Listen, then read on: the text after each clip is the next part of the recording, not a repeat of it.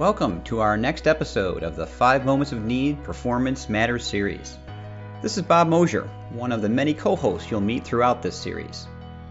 So friends, are you trying to learn more about the 5 moments of need?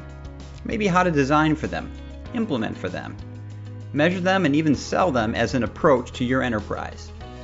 Well, in the Performance Matters series, we will help you better understand the theory and best practices behind this powerful methodology, and offer proven ways to put the 5 moments of need into practice. Greetings, Bob Mosier here, as was introduced in the introduction. I will be the host of today's Performance Matters podcast. It is great to have you all here. We sure do hope you are all safe and well. In the middle of these crazy times, we are thinking about all of you throughout. Today's podcast is sort of a conglomeration of a lot of information we've gathered over the last 9 months. I have been, and we have been, honored to be a part of hundreds of conversations with learning and development professionals from across the globe, literally almost every continent on the face of the earth. In these crazy times, as we've gotten together in Zoom and Connect and WebEx and all these other amazing technologies to talk as an industry about the realities of dealing with not just the pandemic, but what is happening with our learners and what's happening with a shift in content, a shift in a number of things that affect the L&D industry as a whole. So today, I'm going to share about 5 different ideas that have come across. The first is going to be just generally speaking, some things we've learned overall as we've looked across the landscape of what is L&D and have heard from a number of leaders from across the globe. Secondly, we're going to talk about the learner and how they have pivoted and some principles we've learned about them. What about learning about learning? What have we learned about how to develop, design, and deliver this stuff that has been really profound and impactful throughout the pandemic? And then obviously, what about shifts in roles and responsibilities in the learning field? There have been a couple things that have emerged, some that have been around for a while, but some new ones that have come out of this absolutely crazy time. And last, we're going to go a bit deeper into the whole virtual learning side of this. How has it changed the way we look at instruction? Clearly, it was the tip of the sword when we entered this back in March. And many organizations have stood up some remarkable solutions in virtual. So we're going to share some best practices and ideas that we've heard from that area as well. Let's start in general terms. So, it's been really remarkable. I don't know how old many of you are on this call or how long you've been in the industry, but I remember the days of 2008 when another horrific financial crisis hit our world. Of course, this is a humanitarian crisis with the effect of the pandemic. But when the financial crisis hit back in 2008, to be honest, our phone stopped ringing in L&D. We took this on the chin when finances were thin, when that was the reason for the downfall globally. Unfortunately, and we talked about this before, we were not positioned well as a needed, as opposed to wanted resource. And many of us, frankly, were on the wrong side of the ledger paper. We got cut, so to speak. The, if I can use this word, exciting side of what we've seen with the pandemic is really, it shows how many organizations see us very differently.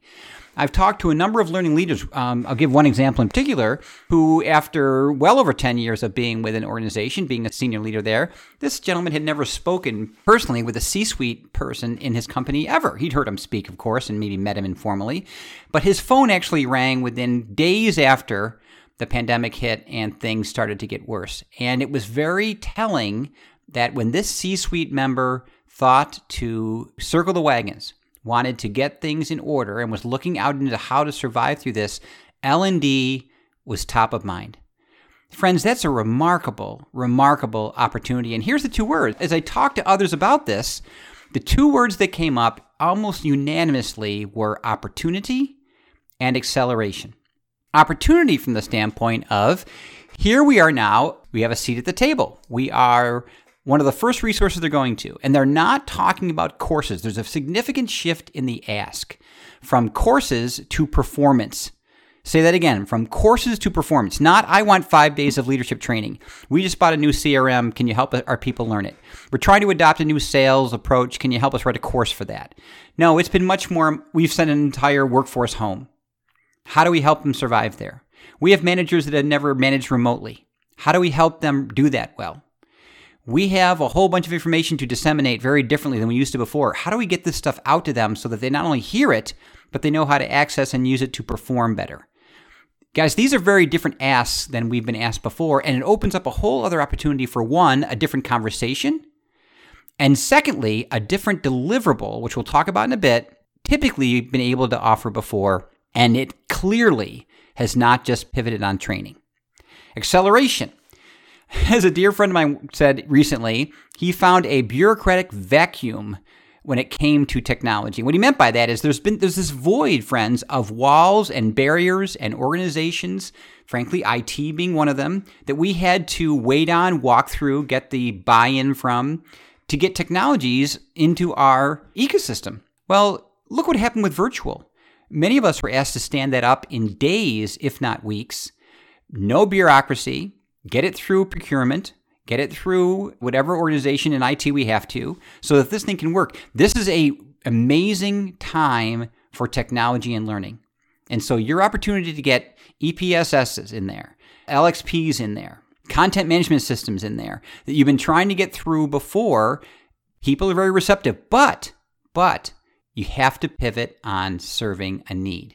You have to pivot on associating that buy and that spend, not with just having one of those platforms, but back to number one, opportunity, what performance issues are you going to solve?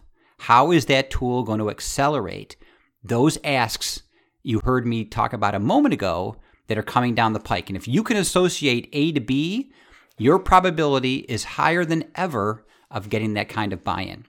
On the darker side, another general thing we found is that this is exposing some cracks in the dam of our current offerings. Training in particular, we're learning, is not enough. A lot of people are wondering and looking outside of our offerings for ways to serve and help themselves. We'll talk about the learners in a minute. They're being remarkably innovative. And so in other places where a trainer could carry the day, a beautiful training facility made people feel comfortable and welcome. Now, friends, I'm not diminishing the importance of either of those. But what I am saying is, and I love this word, learners' needs are very raw right now. They are feeling very desperate right now, and that breeds receptivity, but it also breeds a level of scrutiny about what we give them like we may never have seen before. The door is open, opportunity, but at the same time, we are exposed on a enterprise-wide level with the effectiveness of how we engage, what we build, and how effective those offerings are than ever before. A remarkable time to shine and come out of this in a completely different place than before, but at the same time, we have to be careful about just offering the same old thing for what is a very different world. And lastly, clearly, there's been financial and budget implications.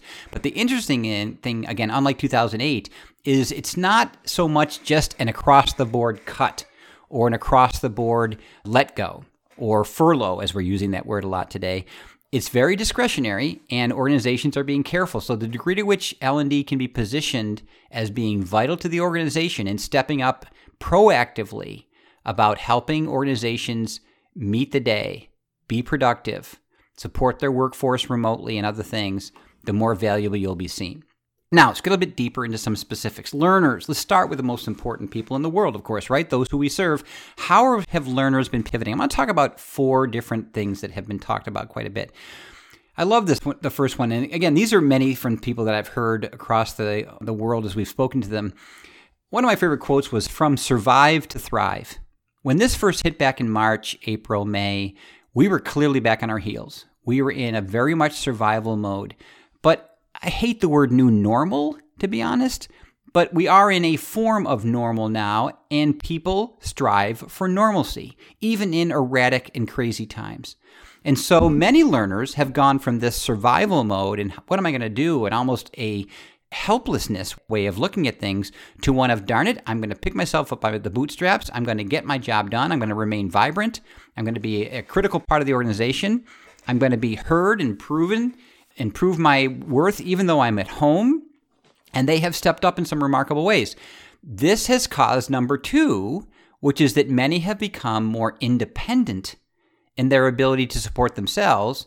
And guess what? They're also looking in new places for resources. We have a much more aggressive, friends, and impatient learner than ever before. You know, it's interesting, back in the days when e-learning first hit, we called it just in time. We called it on demand. I think many would argue it may not have been. It might have been easily available, but I don't know if learners would call it on demand. Well, friends, we live in an on-demand world now like never in my lifetime. And so when you get up every morning and you have demands, performance information demands that hit you right in the face, you become aggressive, you become independent about finding those solutions. So friends, again, the opportunity for us is, are we what they're finding? Have you done some analysis on the resources that they're using? And not just the use of yours, but have you done some open analysis of what resources get you through the day? And if you give them the list of your LMS or your e-learnings or your virtual instruction or your coaching and mentoring programs, well, sure, those are going to come to the top and be part of the answer. But are we asking a broad enough question? We'll be surprised, and you'll be surprised when you find out the amazing resources learners have either made themselves that need brokering and aggregation, and the information they're finding outside of the normal means. We can be on the forefront as we emerge from this, friends, in aggregating, curating that information in powerful ways like it's never done before. Many of them don't like our initial approaches to virtual instruction. Now, I'm going to get a mixed bag review on this, and I get it. A lot of them were remarkably thankful that we came up with virtual so quickly. We stood up these systems in record times. But candidly, the honeymoon's over. The wave has crashed on the beach, and there is some disillusionment, some fatigue with virtual instructor-led. So I think we'll talk about virtual instructor-led in a bit at the end of this, but in many ways, the learner is looking for us to innovate and reinvent virtual instruction. And guess what? That will have, we'll talk about it at the end, profound impact on the classrooms we return to. And lastly, I don't know about you, friends, but we're hearing that more and more are just emotionally shot. This is difficult on every one of us. And I don't know if in my 38 years of being in the business, I've ever heard of lines of business asking for empathy content, emotional intelligence content. Now, sure, there's soft skills and leadership and listening skills and how to get along and how to handle a difficult situation. Guys, those topics have been around forever. But the words being used today are emotional words. And so I think we have to be cognizant to the pressure, the emotion, the stress, both at work and at home that our learners are under. If anyone can do it in our enterprises, we are the most empathetic group I know in recognizing that and helping organizations work through it. Next, how has the learning organizations pivoted? What's going on with what are we learning about learning? Well, there's some interesting things about design and other things. First of all, obviously the shift to virtual and digital is happening at a profound rate. I don't think any of us heard of Zoom before the pandemic hit. And so now it's become Kleenex in many industries, right? I'm going to go to a Zoom meeting, even though, frankly, and to their defense, I might be using WebEx. It becomes a verb or an adjective. Well, the shift to virtual and digital has been unbelievable, so our ecosystems are growing at a remarkable rate. EPSSs, electronic performance support systems, friends, are rising up and meeting the day. This is your time to get these into budgets. This is your time to bring them up again. But again, remember, in the context of solving a performance problem. Learning experience platforms, LXPs, finally finding their footing. People are understanding how they may or may not want to use them in the context of other tools.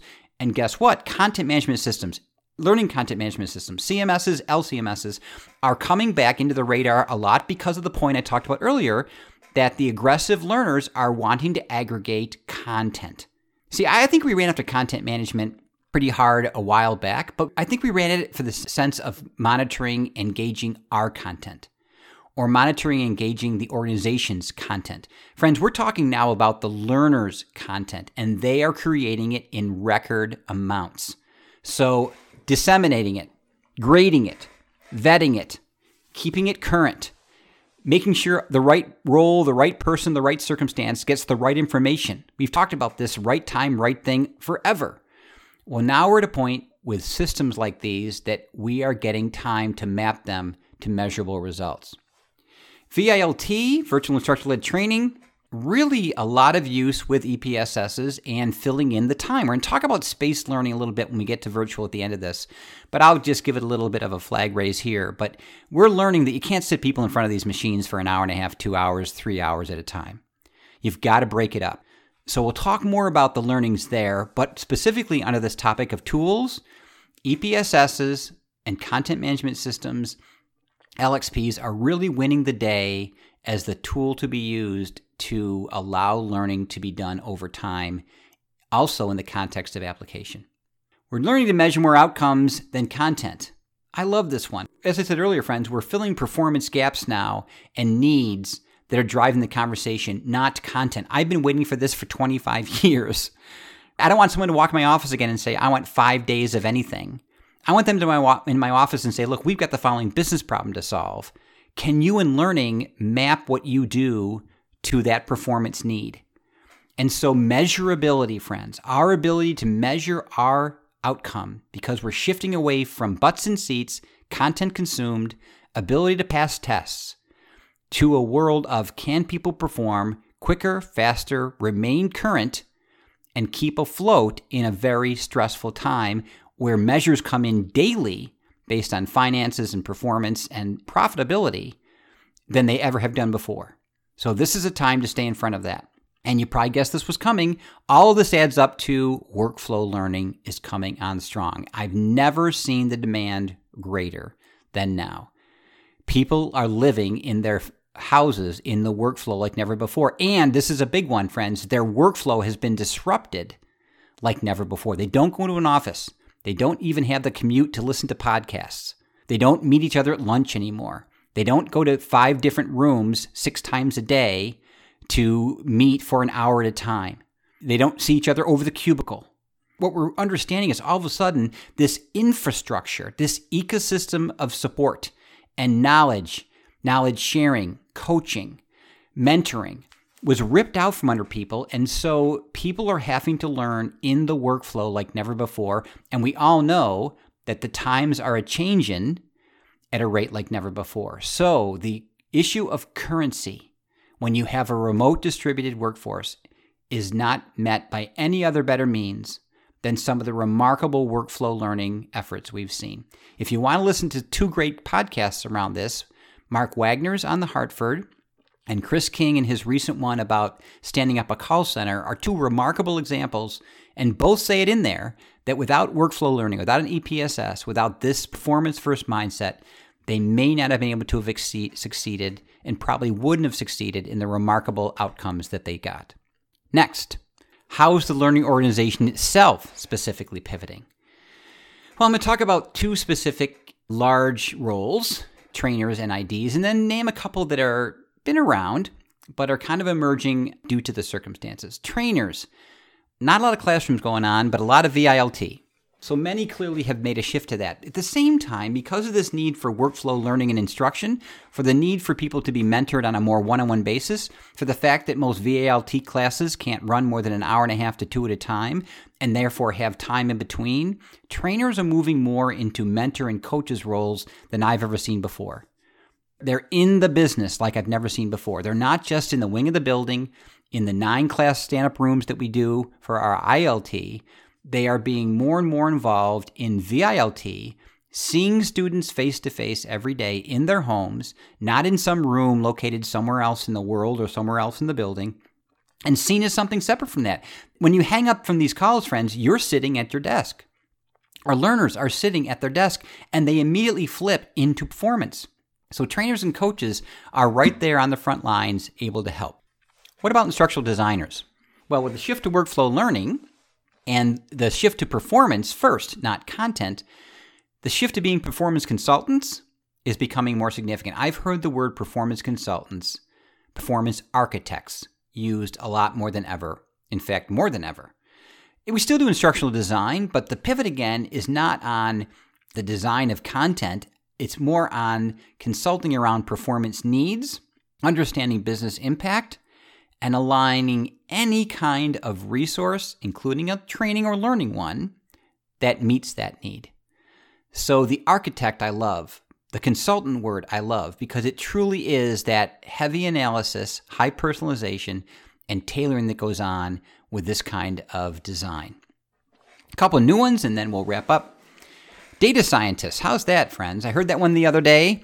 We're getting inundated with more data than ever of what our learners are doing because of the amount of systems that they're on every day. So to what degree can we chop up that data, do analysis on that data to understand performance needs, things that are going well, performance gaps, information gaps, keeping things current, what's the impact on the business? This is all another new wave around data analysis and data scientists that we've never seen before. User experience design, UX designers, seeing more and more of these because of the nature in which we have to design things, again, into the workflow. It has to be contextual. It needs to be intrinsic, not extrinsic to the environment. So how do you build a user design, a user experience that's not just about one thing or even about one modality, blending a user experience, not just across a deliverable, but across multiple deliverables? What's the user experience design across the workflow? And using the multiple tools and resources at their disposal. How do we design that workflow experience to make it optimal? And lastly, this one's been waiting for a bump for the longest time, but AI, artificial intelligence, is coming on very strong. Tons of chatbots being made out there, which is a foray, I think, into this world, machine learning. It's still early, but I think, remember back to opportunity and acceleration? If there's an area besides virtual and maybe digital that will and has been accelerated from the pandemic, it absolutely will be our work and being pushed into more artificial intelligence or AI design. So, speaking of design and technology, the last thing I'd like to talk about today, friends, is a little bit more that we're learning about virtual and virtual instruction, specifically around things around engagement, authenticity. How do you make these things better? 4 or 5 points and then we'll wrap.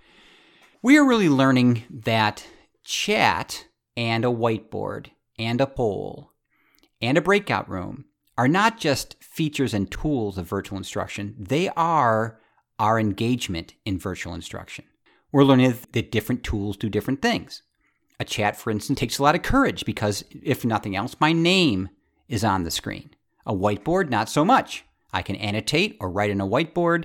You have no idea who's doing what unless you turn on a tool that also gives my name. But see where I'm going with this, friends? We're learning that, like good questioning, like good classroom management skills that we learned in ILT and stand-up, the same things are happening in the virtual world. The tools we are given, from chat to other things, are not just things to use randomly or to use because we just want to mix it up. We are learning that there are different levels of courage, different levels of intimacy, different levels of complexity, different levels of abstractness that come with using different kinds of tools in a virtual setting. We're also learning that engagement has to be often. Next thing you know, an instructor looks up and they've been talking for 25 minutes and haven't changed the PowerPoint. We've got to do more intentional, and here comes a word, scripted engagement than we've ever done before. I've heard recently a number being brought up around every 5 minutes. Every 3 to 5 minutes, having an intentional, notice the word, intentional level of engagement with any of the tools I mentioned a moment ago to make sure we keep our learners engaged. And silence. Silence is golden. We don't have to talk all the time. Believe it or not, friends, workbooks, printed workbooks are making a comeback because they can be two things. One, the tie that binds across different sessions when you break them up. The workbook is the consistent factor across all of those. And secondly, it lets you look away from the screen. It lets you take 5 minutes of silence to process.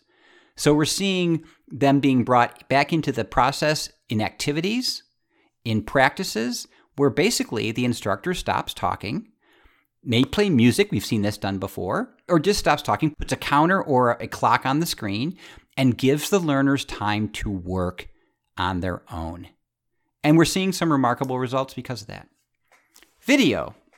It's funny, but for the longest time, people call distance learning distancing because we don't bring them into this intimate classroom where we see each other's faces, where we sit together, where we go to lunch together.